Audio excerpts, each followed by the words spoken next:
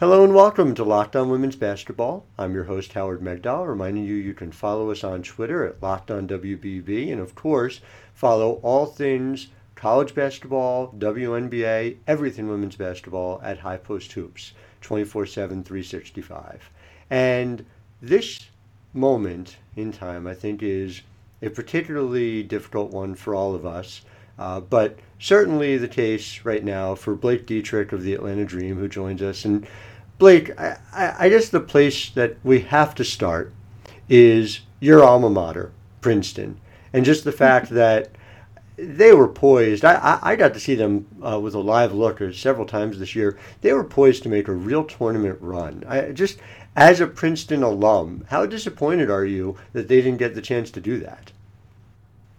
It's pretty devastating. I think everything happened so quickly. At first, it was just the Ivy League tournament being canceled, but they said Princeton would still get the automatic bid, and so it was like, okay, we can live with that. And then suddenly the whole tournament is canceled, and I think they were going to get a great seed, probably a better seed than we did, and that would really have helped them hopefully get past the first two rounds.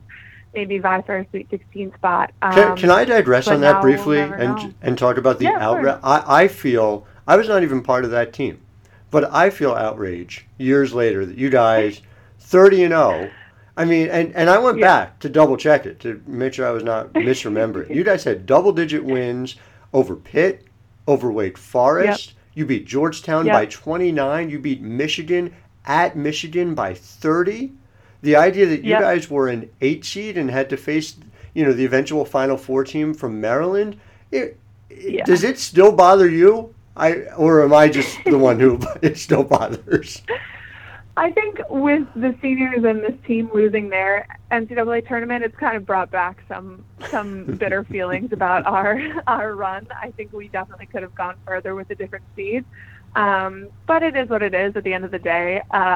And I'm just sad for these seniors and this team that they weren't able to get that chance, because I think they were going to get a better seed. I think they were going to have a better opportunity and could potentially have gone the furthest of any Ivy League team ever in the tournament. So it's really disappointing. It is. We have a projection tournament. We're running a simulation at High Post Hoops, and we had Princeton as a 5 seed.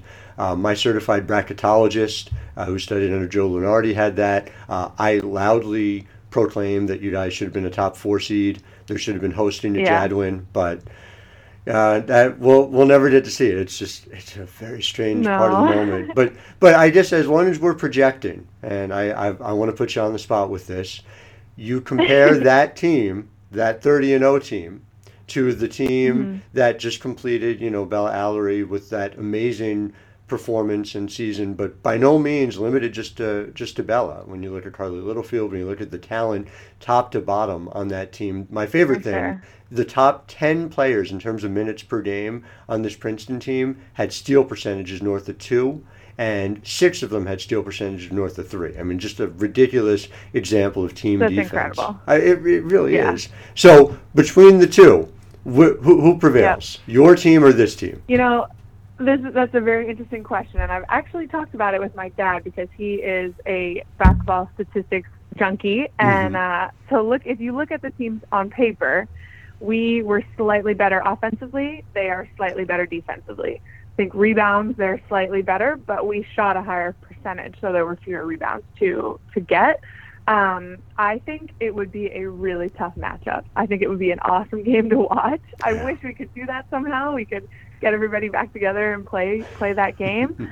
But I have to say, I mean, I'm a little bit biased, but I have to say I think the 2015 team would squeak out a win, maybe by a point or two. Is a perfectly reasonable projection to make, I think, and no one would begrudge you it. So, well, we're all looking forward to basketball returning at some point, but take me through just what's been going on in the meantime. I understand you're under self-quarantine at the moment. What's the last few days, few weeks been like for you?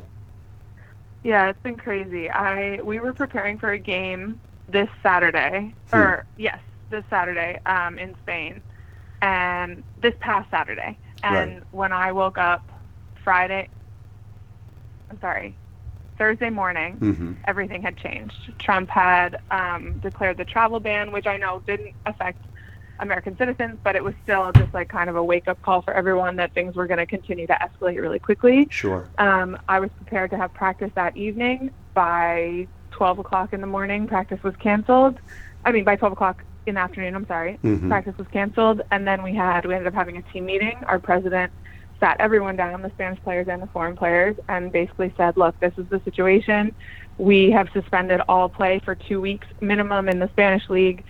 If you want to go home, we will let you and we will help you get there. So I immediately was like, I need to go home, because Spain was talking about full quarantine, like what was going on in Italy. They were saying Spain was a few days behind in terms of the spread of the virus and all of that. So I was like, even if I come back to Spain and finish the season, great, but I want to wait it out in the U.S. and just feel much more secure. Of course. And not isolated in a foreign country. Sure. So I had a flight Friday morning. I got home before the travel ban, which was great. Just saved me a little bit of time and energy at the airport. And exposure, but yeah, as well. Yes. Yeah. Yes, exactly. And the Lufthansa flight attendants were like, oh, this is our last flight to Boston for the season. Like, we don't know when we'll be back, but like, hope you all enjoyed it. It was kind of a really strange experience. Everyone was masked on the plane, and now unfortunately my parents can't go to work either because they've come in contact with me. Right. So we're all on quarantine for 14 days.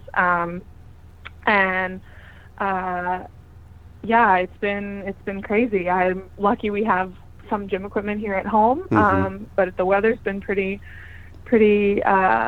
gross the past few days, so getting outside has been tricky, but I'm doing everything I can to dribble and ball handle outside and pass and do everything I can without being in an actual gym, and then working out, obviously. Just find workouts online. Places have been streaming live workouts on Instagram, which is great. So yeah, you do the best you can with what you have. Let's be real. Like, your shot is automatic anyway. If we go back to Princeton, you're north of 40% from three, year in and year out, and that's continued in your professional career, hitting those shots. So that'll come back, I'm sure, right away. But more important, by far, is what are the games that you and your parents are playing? I was talking to Nafisa Collier earlier this week, and she said that there was some very intense Monopoly games going on where she's back home, and I'm wondering, what do you guys have on tap? Well, I have two very cerebral parents, so it may be a little bit more tame, but we've been playing some Scrabble. Nice. And Bananagrams can get pretty heated as well. It's basically like a sped up version of Scrabble, and there's a time limit and everything. But yeah, and then some puzzles. It's been interesting. It's been quite a bonding experience. Is there a puzzle you're particularly proud of?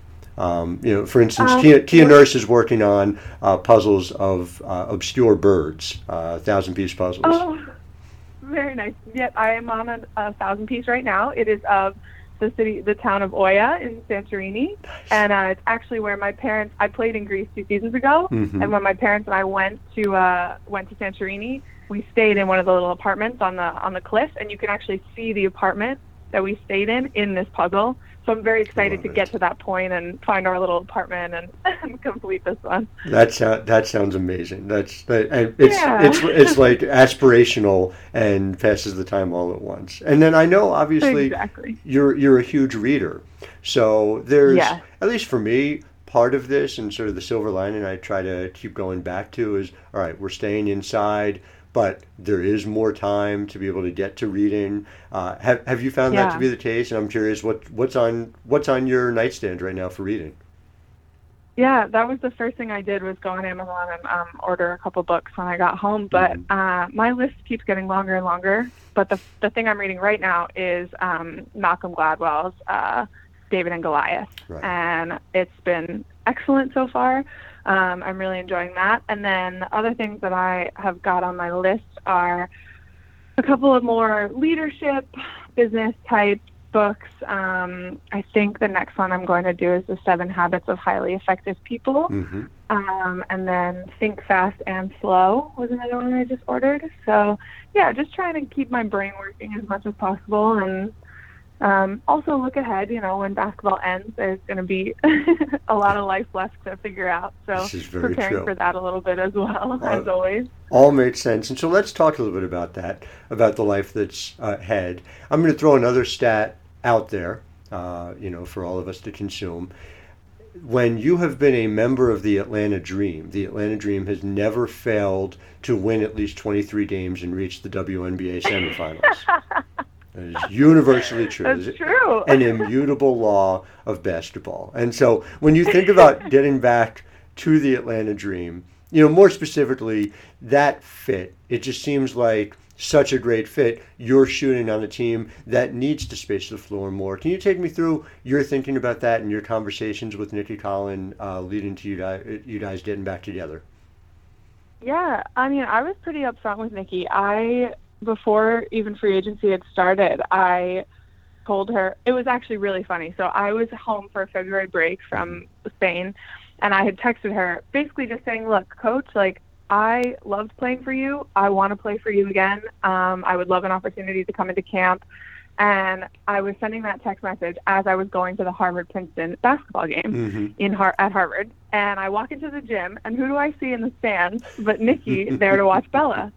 And it just really felt like fate. It was so incredible that I sent the text, and within 5 minutes I was looking at her.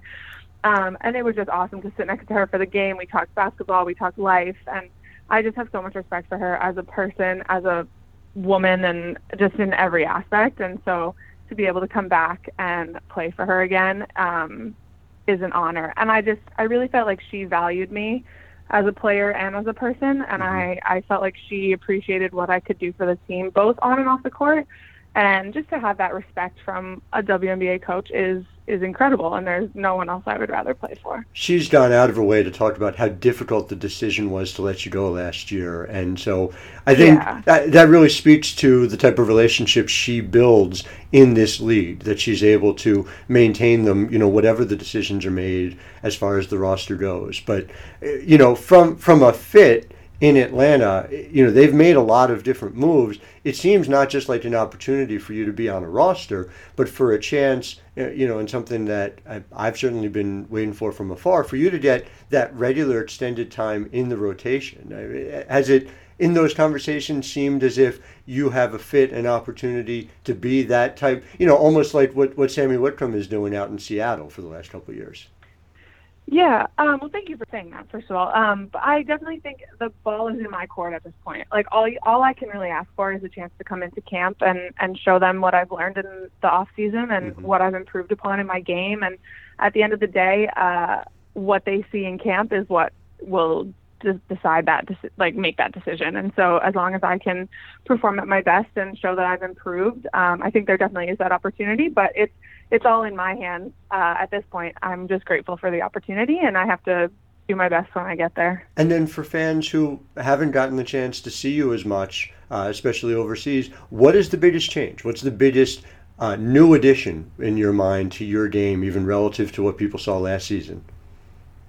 Yeah, I think I'm just trying to keep working on my mid-range game. I think I can shoot the three, and I can get to the rim when I need to, but working on that mid-range, which is a lost art in women's basketball at the moment. I think that's the thing that will help me stay a valuable asset at the next level. Well, a valuable three-point shooter and three-level scorer. Yeah, I think there'll be some rotations that have room for that. Well, before I let you go, just everybody's doing this right now, I know, and thinking about the world after this all passes. And I wonder, what is the thing you're most excited about doing when it's all said and done and we can get back to the world as we know it? Yeah, I think just hug the people I am close to who I'm not in quarantine with. I want to see my brother and give him a hug, and my teammates and my college friends and everyone who, that physical interaction is extremely important, and there's only so much you can do over FaceTime and phone calls. And I've learned that obviously living overseas. But at the end of the day, to be able to see those people and let them know in person how much they mean to me and how important they are in my life, I think I'm really looking forward to that. It's almost like the entire world is experiencing what it was to be a professional women's basketball player over the last few years. Yeah, exactly. Yeah, it's amazing. Exactly. Now you all know how tough it's been. No joke. No joke. Well, Blake, thank you so much for taking the time to chat, and I know our listeners all wish you well. Thank you so much. Thank you for interviewing me. I appreciate it.